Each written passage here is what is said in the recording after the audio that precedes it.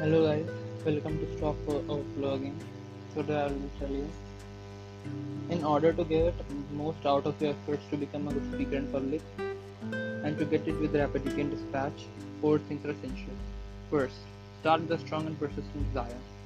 This is of far more importance than you probably realize. If an instructor could look into your mind and heart now and ascertain the depth of your desires, he could foretell almost with certainty the swiftness of the progress you will make. If your desire is pale and flabby, your achievements will also take on that whole inconsistency.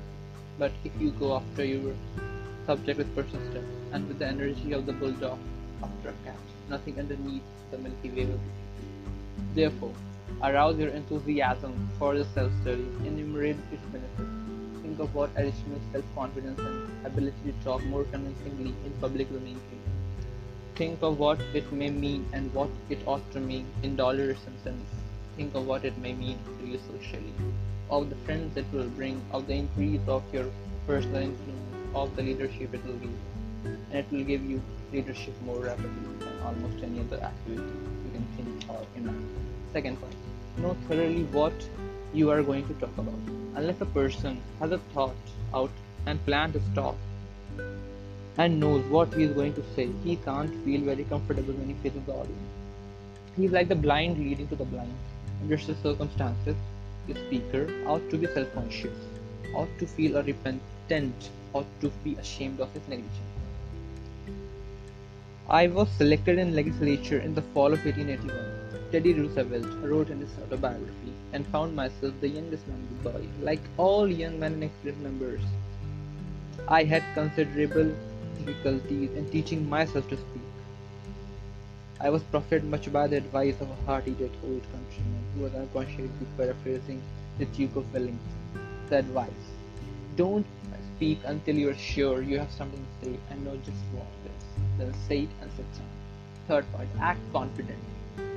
One of the most famous psychologists that the United States has produced, Professor William Jones, wrote as follows: action seems to follow feeling, but really action and feeling go together, and by regulation the action, which is under the more direct control of the will, we can indirectly regulate the feeling, which is not. Thus, the sovereign voluntary path to cheerfulness, if your spontaneous cheerfulness be lost, is to sit up cheerfully and to act and speak as if cheerfulness was already there.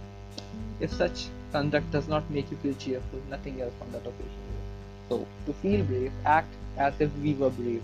Use all of your will to the end, and courage will very likely replace the fit of fear. The last point: practice, practice, practice. This point is emphatically most important. Even though you forget everything you have listened so far, to remember this: the first way, the last way, the never failing way to develop self-confidence in speaking is to speak. Really, the whole matter finally simmers down to but one essential: practice, practice, practice. This is the sine qua non of without. Any beginner warned Roosevelt is apt to have a buck fever. Buck fever means the state of intense nervous excitement, which may be entirely diverse from timidity. It may affect a man the first time he has to speak to the large audience, just as it may affect him the first time when he sees the buck. What such a man needs is not courage, but nerve control, cool-headedness. This he can only get by actual practice.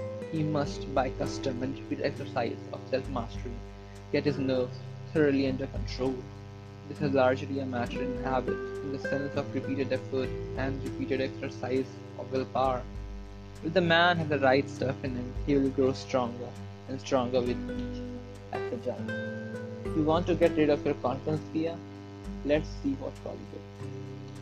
Fear is begotten of ignorance and uncertainty, says Professor Robinson in the book Mind in the Making. To put it another way, it is a result of lack of confidence. And what caused that? It is the result of not knowing what you can really do. And not knowing what you can do is caused by a lack of experience. When you get a record for the successful experience behind you, your fears will vanish. They will melt like night mist under the glare of the sun.